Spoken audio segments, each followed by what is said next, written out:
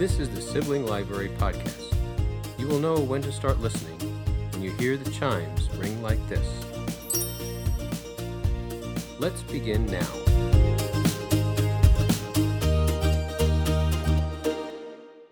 Welcome to the Sibling Library Podcast, the podcast where we read, share, and repeat. I'm Megan. I'm Julia. And I'm Katie. And this month is the month of November, and we are celebrating a couple of different things this month. First, we are celebrating Native American History Month with the books that we chose for our main discussion. We are also going to be celebrating a little bit of Thanksgiving by talking about some of our favorite literary meals, and then we'll also discuss in honor of Picture Book Month. Did I make that up? Yes, in honor of Picture Book Month. National Picture Book Month. Thank you. In It's honor a of full-fledged thing. Yeah, it's a thing. We're gonna be talking about some of our favorite picture books. So we've got a full episode planned for you all. So sit back and relax, and maybe if you don't have some turkey or some mashed potatoes, go grab some.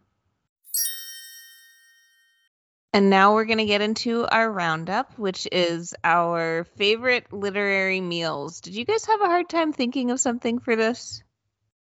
Not really. No? Did I have a hard time thinking of something witty to say? Probably more so. Yeah. How about you, Katie? Did you have a hard time with this? I had to phone a couple friends on this one because, the only thing I could think of initially was, and I'll share it when it's my turn. I don't know if it's my turn. I don't want to speak out of turn. I would never do that. But I was going to share what meal I would not want to be a part of is the only thing I could think of initially. So you have that to look forward to, listeners. Sweet. All right, let's start with Julia. Oh, okay. Well, I guess actually kind of, sort of, this is a meal I would not actually want to be part of, but I would find it amusing. In Anne of Green Gables by Ellen Montgomery, chapter 16 is entitled, Diana is Invited to Tea with Tragic Results. So basically, in this chapter, Anne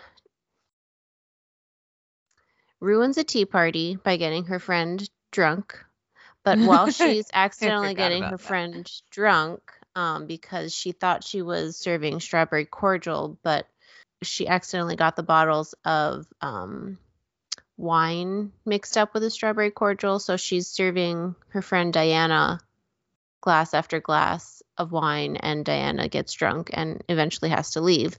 But while that is happening, she tells Diana about another dinner party that was happening when the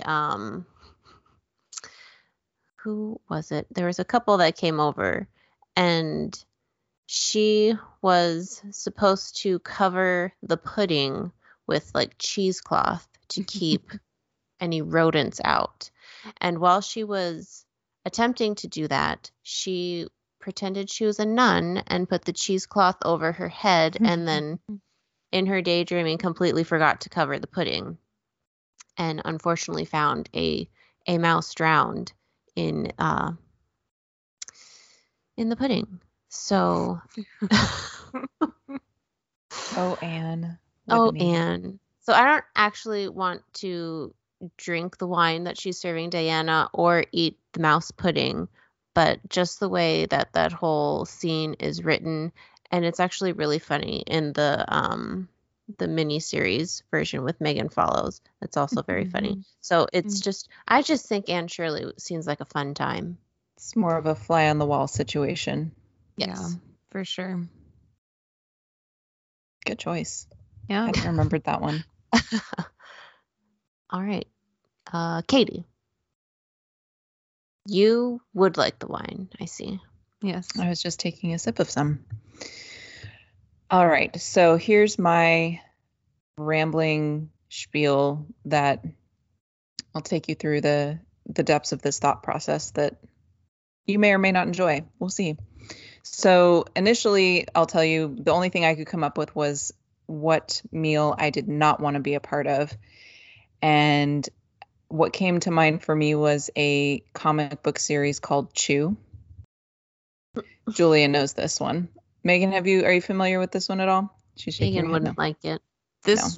This had something to do with zombies, didn't it? Or Well, dead bodies. more the latter, not the technical definition of a zombie, but basically the story centers around a detective who has a very special skill set that helps him to solve crimes, murders specifically, because he was born with the ability, I think there's a made-up word for it, I don't remember what it is, but he was born with the ability to, anything that he eats, he can experience whatever that thing experienced. So if he eats a peach, he'll be able to sense the tree that it was growing in, feel the sunshine.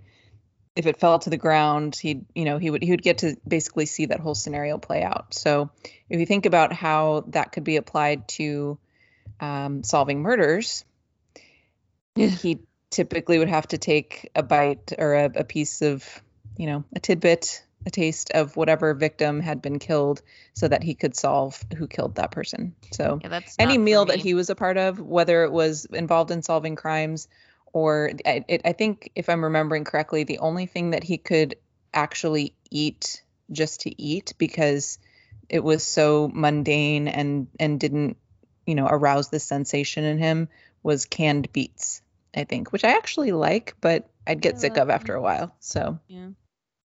So that was the first thing I could think of, but it didn't satisfy the question. So I kept thinking, and I asked my friend Matt, and he had a really good idea that actually fits perfectly, but it wasn't one that I was super excited about, but I was going to share it anyway, is the Mad Tea Party for Alice in Wonderland. It's like the perfect example, but it was like, I don't know. I mean, I think it would be exciting to be there. And entertaining, but a little bit, I might feel a little bit like I'm not sure when to duck and cover because these people are crazy. So, I think that's an interesting choice, and it definitely fits the assignment. But the thing that he mentioned was actually something else that I thought of too, but had dismissed because I didn't think it was a book, but I looked it up. It is a book. I haven't read it. Yes, I'm cheating, but I'm going to use it anyway, is the meal from Hook. Where I thought of that one too. Did you? But I thought I didn't realize it was a book. I thought it was just the movie. Well, I think it's even cheating a little bit more because I think the book is adapted from the movie. I think the movie came before the book, but there is a book. Okay. So the meal that we're talking about, if you don't know what we're referring to, is the meal where all grown up Peter Pan, who has forgotten that he's Peter Pan, goes back to Neverland to save his children who were kidnapped by Captain Hook.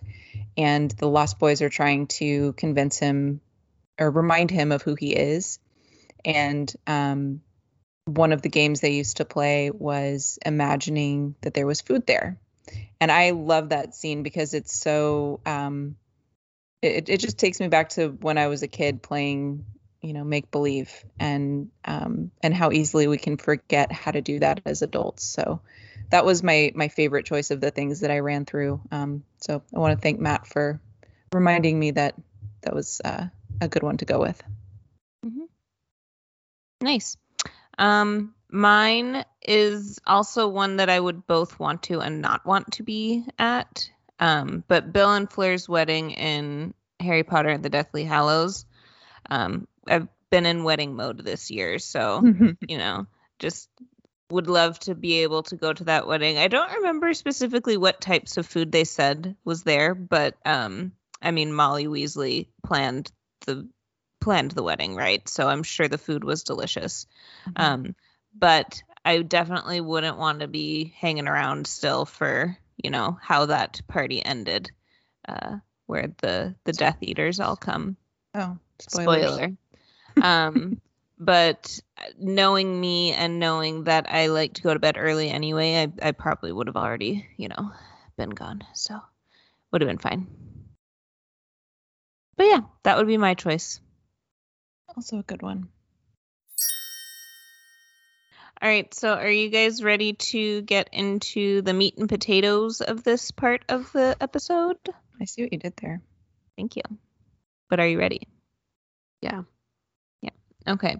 So this month we decided, since it is Native American History Month, we each decided to choose a different novel that was written by a Native American.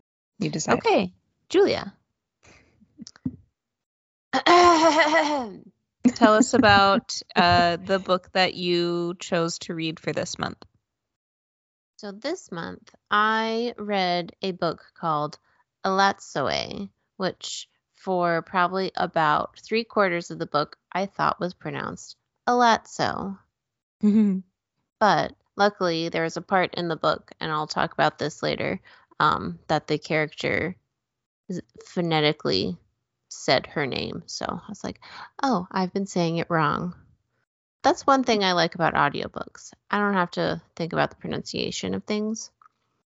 But it is Alatsoe, written by Darcy Little Badger, and I am really bad at giving synopsises, so I'm going to read the synopsis from the Cooperative Children's Book Center about my book.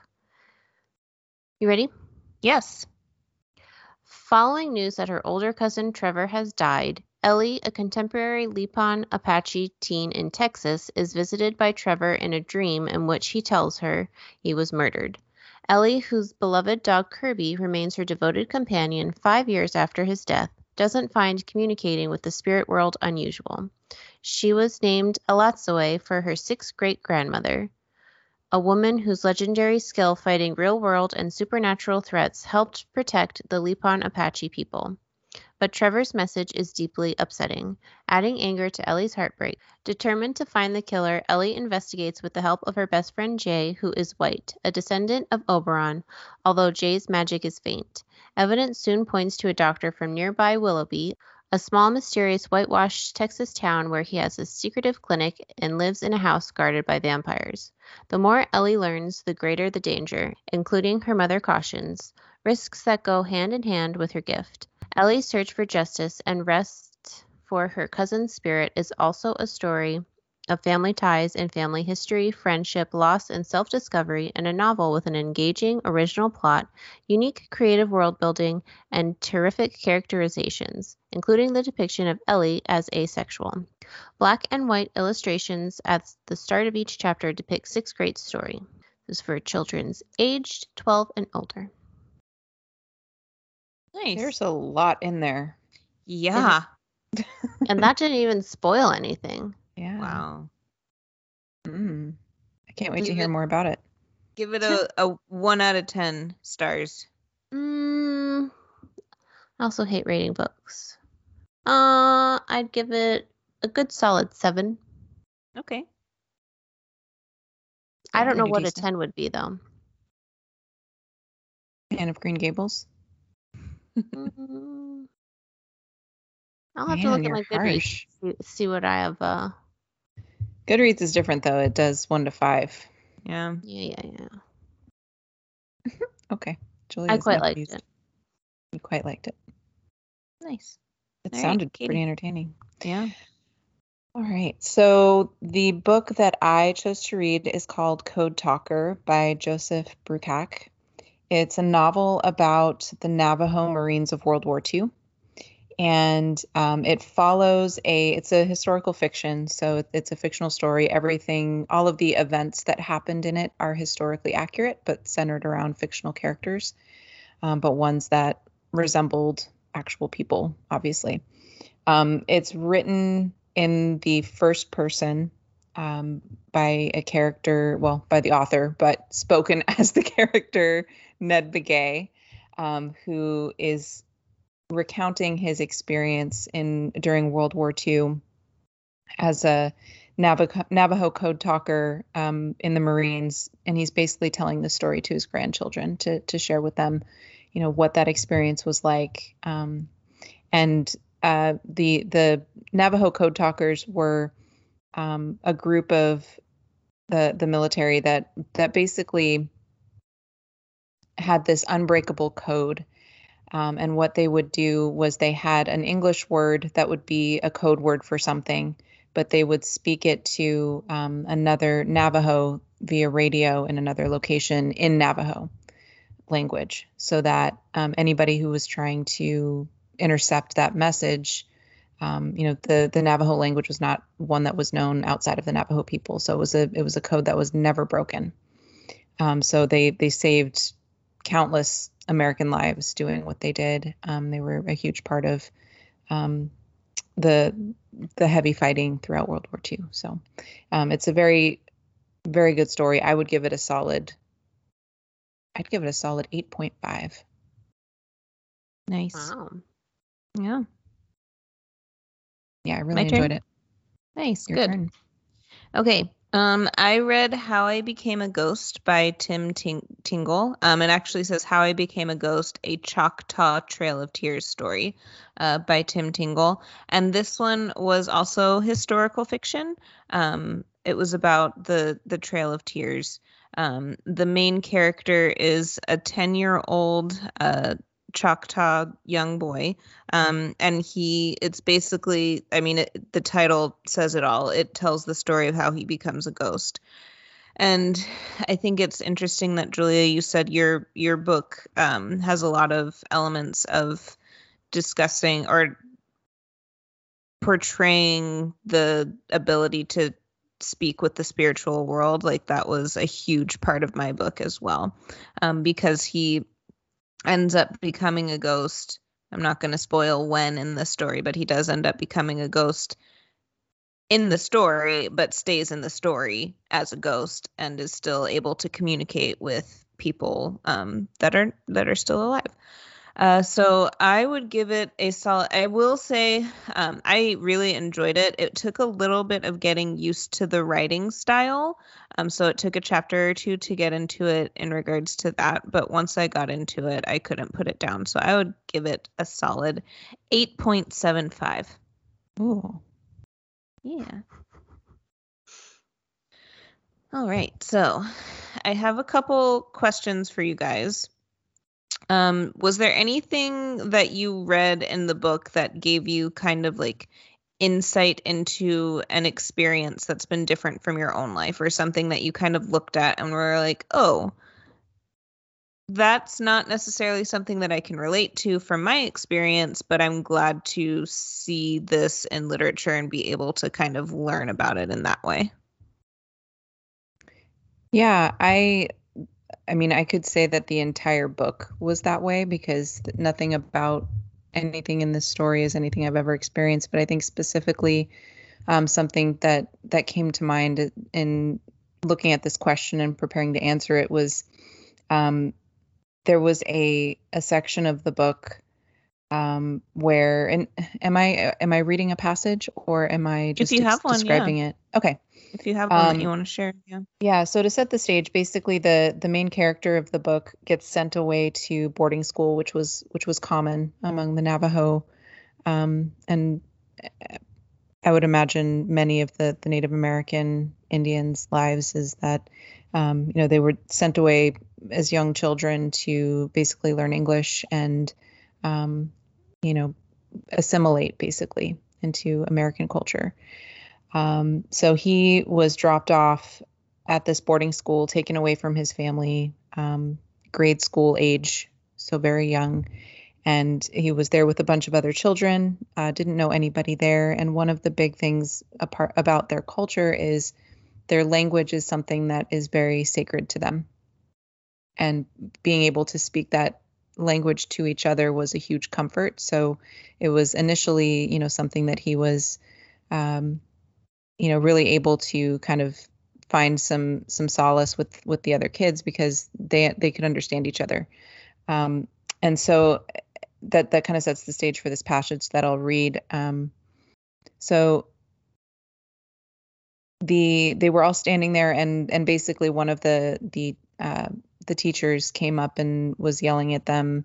They couldn't understand the teacher, and essentially a translator came in and told them that they were not allowed to speak Navajo. They were only allowed to speak English, and none of them knew. So the passage says, all of us stood there in silence. Most of us did not know any words in English. Those who did know some English words were so shocked that they couldn't remember any of them. The only way left to us was to speak English. Thinking back on it years later, I see now that it was a good policy in one sense. In the weeks that followed, we learned English much more quickly because we could not use our native tongue. But I can never forget how sad it made me feel when I learned enough English to understand what the angry red white man whose name was Principal O'Sullivan had to say about our sacred language and on our whole Navajo culture. Navajo is no good, of no use at all. Only English will help you get ahead in this world. Although the teachers at the school spoke in quieter tones than our principal, they all said the same. It was no good to speak Navajo or be Navajo. Everything about us was Indian. Everything about us that was Indian had to be forgotten. So obviously that's something that I've never experienced or been asked to do, to let go of something so integral to myself in order to fit in somewhere. So that made me really sad to understand, to kind of get a window into that. And then it becomes somewhat ironic, and not somewhat, very ironic in the book that it's that language that then becomes so valuable to the military. Yeah. So I found that really interesting, and and a really powerful thing to read, and it was very moving. Yeah. Thank you for sharing that. Yeah. That's definitely I don't even know what to say. I know it's hard to relate to, coming from, I mean, we're all white people. I don't know why I had to pause so long, but we have privilege in that sense. We've never been asked to shed something that is so much a part of ourselves just to fit in somewhere. So that's something that is, it's very affecting to read that, and kind of be placed in that person's perspective and how that felt, and the way it was described was, it was very, very telling, and again, it's hard for us to relate to. So it's hard to have a response to that, because that's why I chose it, because it was something so different from my experience that it really stood out to me. Yeah. Thanks for sharing. So from my book, I don't have anything quite so eloquent and deep, but what I thought was interesting is when she talked about the origin of her name, because she's usually being called Ellie, and even her best friend didn't know her full name. He thought her name was Eleanor. I'll read a little passage too. And all this time you thought I was Eleanor? Either Eleanor or Elizabeth. Sorry. It's my fault for not telling you sooner. I'm named after my heroic ancestor. Everyone calls her Sixth Great now, but she was originally Alatsoe. It means hummingbird. Alatsoe in Lipan. Well, technically, I was named after the animal. The night before my birth, my mom had a vivid dream about a hummingbird with black feathers, which glittered like those Hubble space pictures, the ones full of galaxies. It filled her with such overwhelming joy, she thought the dream must be a sign, and the rest is history. And then her friend goes on to say, I'm jealous. Mom and Dad named me Jameson because my father is James, and I'm his son. And I just thought that was funny, because I don't think there's any real deep meaning behind my name or any of our names. My name certainly doesn't mean hummingbird, which I think would be pretty cool. No offense, Mom, if you're listening. You did a great job naming us. But I think that names mean more in Native American culture. And the author, I was looking at her author page on Teaching Books, which is a database for, like it says, teaching books. Megan, you might like this database. But there is a section that the author gets to explain their name and pronounce it so that, like every time we're like, do we say this name like this? And we're probably wrong. So maybe we'll check on Teaching Books next time we encounter that. Podcast hack. Good call. Yeah. But the author's name is Darcy Little Badger. And the Little Badger part is the Native American Lipan Apache part. And she said when she's writing, she uses the name Darcy Little Badger. Little Badger, actually, my original name, is in the Lipan language. We don't normally say our names, but the English translation is fair game. And actually, what the badger refers to is, in our origin story, the animal that basically burrowed up to earth from below where all things lived before we came here was a badger. And Badger was the one with the responsibility to return back and tell everyone, oh man, there's this wonderful world up here. Y'all should check it out. A couple other animals had come up here before her, but they just fell in love with the world so deeply that they forgot to return. Badger was the only one who actually returned. So when I say that, by the word little, I'm not talking about little as a person. People who know me would realize that, yeah, personality is anything but that. But I am, I guess, little for a godlike creature. So that's the origin of my name. And I just thought that was cool. I don't have an origin really story cool. for my name. Yeah. I mean, I know who I was named after, but Yeah. that is there's something, and that ties back to a bit of what I was talking about, is just how language and meaning behind words and just how sacred that is to them. And it's just part of their culture. And I think it's beautiful. Yeah. It is really cool. Really cool. It's really cool. So mine that I came across is kind of heavy, but I know this We'll is brace something ourselves. I had some more wine. that in today's society, we know we don't get enough history about Native Americans in school whatsoever. Like, I know that I definitely remember hearing about the Trail of Tears, but other than maybe a paragraph in a history book somewhere that basically just said they made the Native Americans leave their land and they made them walk to get to their new place, and that walk kind of sucked, so they called it the Trail of Tears. That's pretty much the extent of what I learned in history. Did you guys have a similar experience, or did you have? I would imagine learn so. about it? I really, one of my regrets from my school days is that I didn't, history was never my favorite subject, and I didn't have a great retention for the things that I learned. So Sure, not much left in impact. So I don't remember what was taught. Yeah, but I mean, like, there were things that were believed to be important that we learned multiple different times, True. multiple different ways, right? This was just not something that they felt was important enough for us to read about more than maybe once. I wouldn't be surprised if there are a lot of textbooks that don't even mention this at all. Yeah. But yeah. So essentially, if anybody out there has not heard of the Trail of Tears, in a nutshell, in the 1830s, the U.S. government wanted essentially Oklahoma and probably a few neighboring states. They wanted that area for agriculture, because we needed to grow some cotton and some tobacco. So we needed that land. We needed the Native Americans to vacate that land. So they convinced them to sign a treaty. And I would put air quotes around that because I think it was definitely, the treaty was just for show. But they made the Native Americans leave their land. And they did not treat them very well as they were leaving.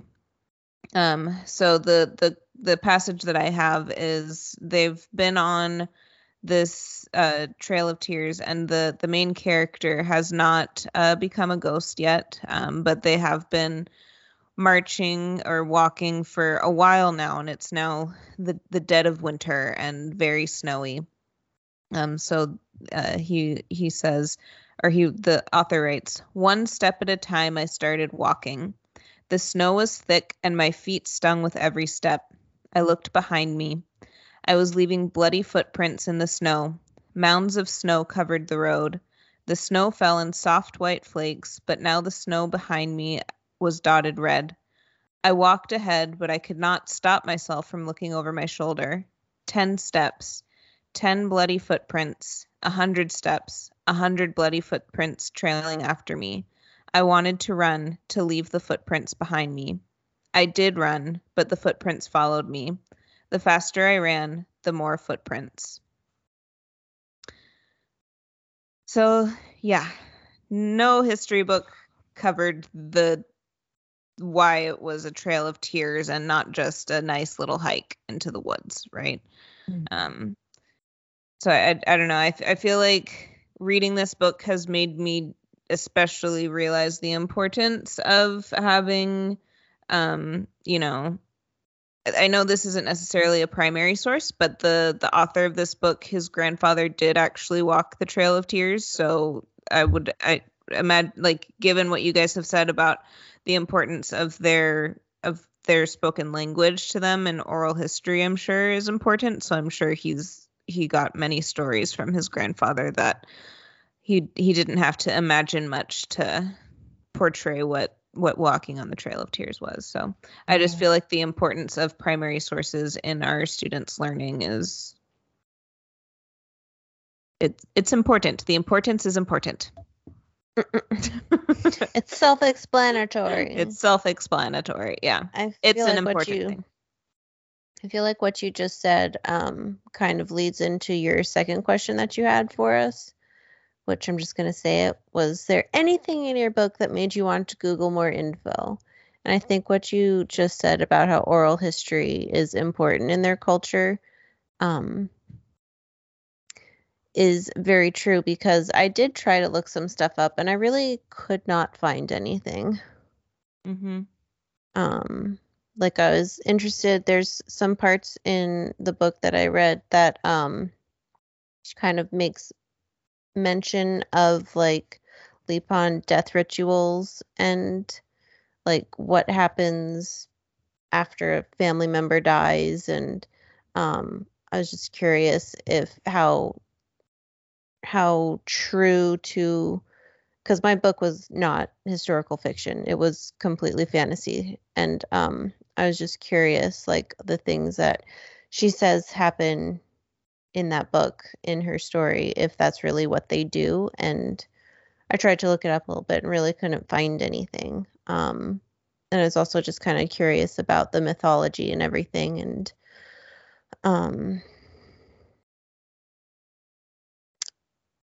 like, obviously, I don't think there are actual vampires, which do show up in that book, but I'm wondering, like, what their kind of culture and relationship towards, like, the supernatural and ghosts and spirits and all of that is. But yeah, I'd be interested in that too, because in my book, like I said, the main character, before he passes away, he's able to see these visions of how the people around him are going to die. So he was always able to, if someone was going to die in a day or so, he would get a vision of how it was going to happen. He wouldn't know exactly when it was going to happen, but he could kind of ballpark when. But there's also another character in the book who's able to shapeshift into a panther. So, and that's pretty cool. So, like, yeah, it's interesting that seems to be much more part of their culture, at least in what you and I have seen in our two books, than I had originally realized. Was there anything in your book, Katie, about like supernatural elements? No, there really wasn't. It was very focused. Unless there's something I'm forgetting that, if there was, it wasn't a central point to the plot in any way.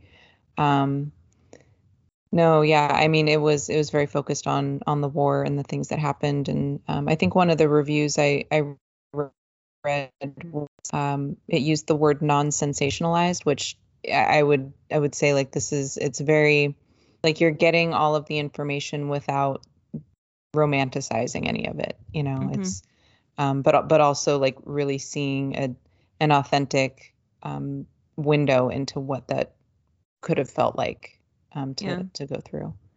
Yeah. Julia, I kind of stepped on you. Was there anything else you wanted to add to what you were saying? All I wanted to say was the only thing I could find was on like a Native American website that kind of talked about briefly all different tribes of I think specifically Apache. And there was one sentence that said, Apache spirits are supposed to dwell in a land of peace and plenty, where there is neither disease or death, which sounds great. Did you guys have anything else that in your books that made you want to Google anything, or did we want to kind of move the conversation onward? Well, mine's quick. I was Googling and listening to pronunciations of the different words that they were using, and I'm not going to try to pronounce them because I don't want to butcher them, and they were really beautiful to listen to. So there's a couple of different translation sites online that you can click on, the little microphone icon, and it'll say it for you in the correct pronunciation. But that was what I was really interested in because there was a lot of that throughout the book, and the spelling of it is and the phonetics is very different from English, so it was really hard for me to kind of form the word in my mind. So I was doing that quite a bit throughout the book. Nice. All right. Well, did you guys have any last thoughts of just like your overall experience with reading a book by a Native American? Like, are you glad we did this? Any closing thoughts on this conversation? I'm really glad we did it. I think it takes it back to the first discussion question that you formulated around,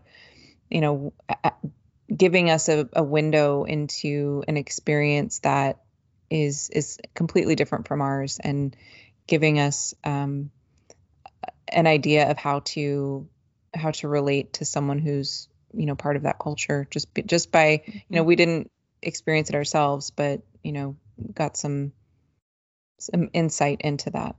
Yeah, that is definitely one of the main points of literature is, seeing that human condition in all of its forms. So thanks for doing this with me, you guys. And I'd like to challenge our readers. If you are interested in any of the books that we read, we recommend all of them, but there are so many other books out there by Native Americans that you can read. I'm sure you will find something that will tickle your fancy and give you a window into a culture that you don't know, unless we have any Native American listeners out there, in which case, if we do, send us an email, siblinglibrarypod@gmail.com. All right, so to close out today's episode, we're going to talk about some of our favorite picture books. Julia, did you put together a little blurb about Picture Book Month? Yes, I did. Take it away. Okay. So November is National Picture Book Month. And I highly recommend that you always check your library to see how they are celebrating, because you never know what libraries are doing. But I just wanted to give a little information about the history of picture books in America. And I am actually reading a book right now called Show Me a Story, Why Picture Books Matter by Leonard S. Marcus. And in the introduction of this book, the author discusses that picture books didn't really become a big deal in America until after the country was starting to recover from the Great Depression. And American illustrators began to rise to the challenge of either matching or surpassing the works that are being published across the ocean, because before that time, American readers heavily relied on the works being published in other countries and not so much by authors here.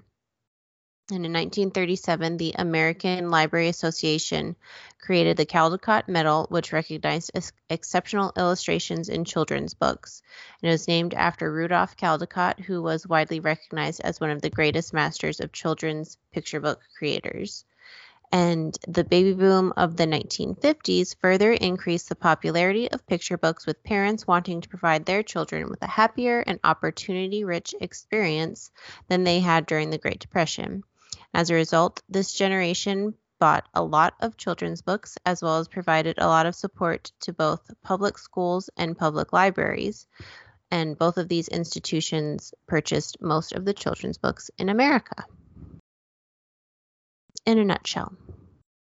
Nice.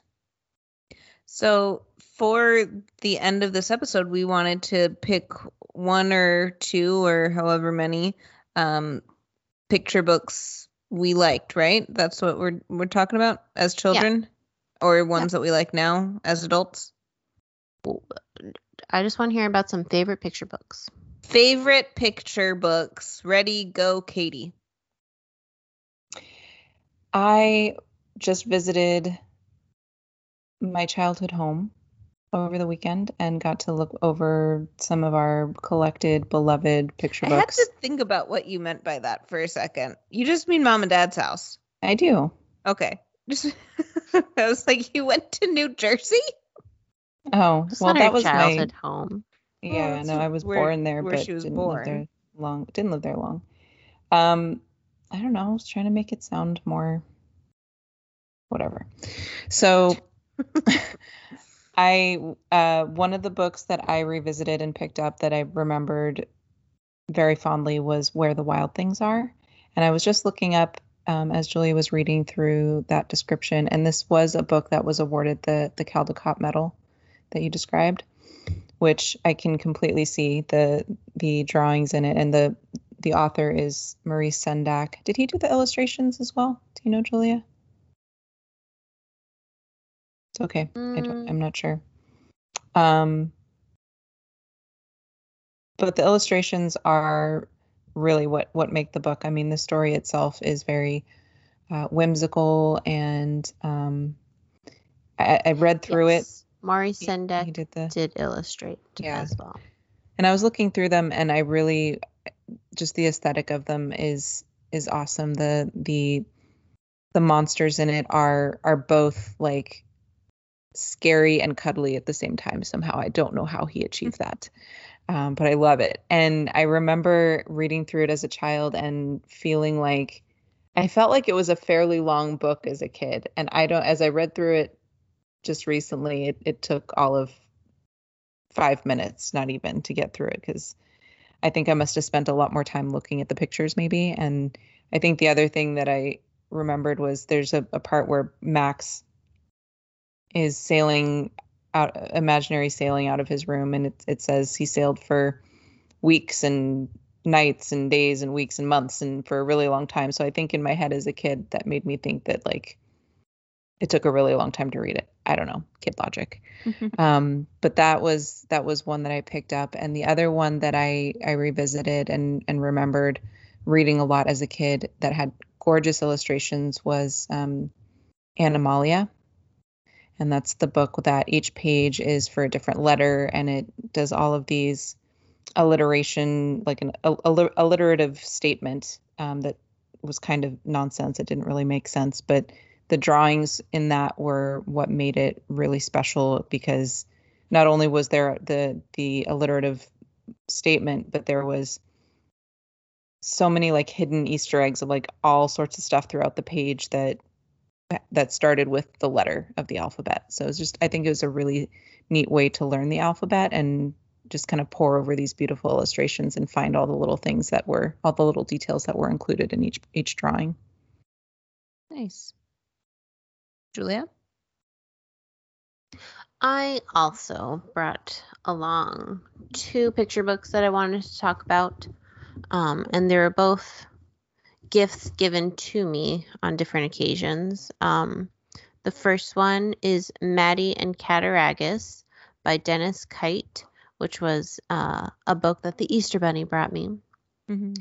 And the pictures are just the pictures in it are just so sweet, and I have always been on the shyer side of the spectrum, so I very much related to the very, very shy Mr. Cattaraugus, who only wanted to make Maddie his friend. And while I didn't ever dress up as a giant rat and get melted cheese all over me, I can relate to his sentiments of wanting a friend. So That sounded way sadder. I had friends. It took me a little while to open up. It's relatable. And Yeah. then the second book that I want to talk about is called The Very Worst Monster by Pat Hutchins. And this one's about a little monster who her parents have another little monster, and she's just trying to convince them all that she's the worst monster in the world, and the baby sucks. There's nothing special about the baby. And I got this book at the same time Megan was born. Our Aunt Paige and Uncle Eddie sent it to me to try and help me be okay with being a big sister, but really I was always fine being a big sister, so really I think Katie should have gotten this book when I was born. I wasn't as great of a big sister early on. But You I didn't wasn't know. getting dethroned, so Yeah. I didn't have as hard a time adjusting to Megan being around. But yeah, those are two that I remember, and they probably aren't even in print anymore, so good luck finding them. Nice. Maybe in the library or digital or something. I don't No, think so. I don't think so. That's a shame. Mm-hmm. All right. My turn? Mhm. Okay, so I have one that I had thought of prior to the show and then one that I just thought of. So I might need a tag team from Julia because I tried to do a Google search and I couldn't find the specific version. But the first one I want to talk about is Harold and the Purple Crayon by Crockett Johnson. And I loved this book for a couple reasons. Because it was One- purple? That's why you loved it. Oh. I loved it because I just always loved that idea of being able to draw something in the air and have it appear. Like my creative mind as a child just took that and ran with it a lot. And then the other reason I loved it is that it's just like it's a little book. So it was like a miniature book and it just fit in my hands so nicely. You love miniature things. I love miniature things. So that was the first one that I thought of. And then the other one that I thought of as Katie was talking, I don't know why it triggered me. I think just thinking about the illustrations, but I remember I have vivid memories of loving Mom reading me The House That Jack Built. Mm. And I can't find the specific version online that we have or who the author was of that one. But I just remember loving the way that, because that one was so repetitive and I can't think of any of the lines right now, but you know, The house that Jack- in the house that Jack built. yeah, Yeah, like it just builds on itself. builds on itself. And I just remember listening to Mom read that one because it gets kind of rhythmic, you know, and it doesn't get kind of rhythmic as Julia just illustrated for us. It is meant to be rhythmic. So I just remember loving listening to Mom read it and then also really enjoying finding all of the things that are said in the poem on all the different pages. So yeah, those are the two that I remember. All right. Well, thank you guys so much for that conversation. I think we all got something good out of it. I hope that our listeners enjoyed it. And again, I'd like to challenge them to find some picture books that they haven't read in a while and take them back into their childhood with those. So, Or if you have children now, share with them some of your favorite picture books when you were a kid. I'm curious what they would think. yeah, definitely. Yeah. All right. Well, thank you guys for staying with us. Until next time, read, share, and repeat. Bye. Bye. That brings us to a close on this chapter of Sibling Library. Thank you for listening. Until next time, let's read, share, and repeat.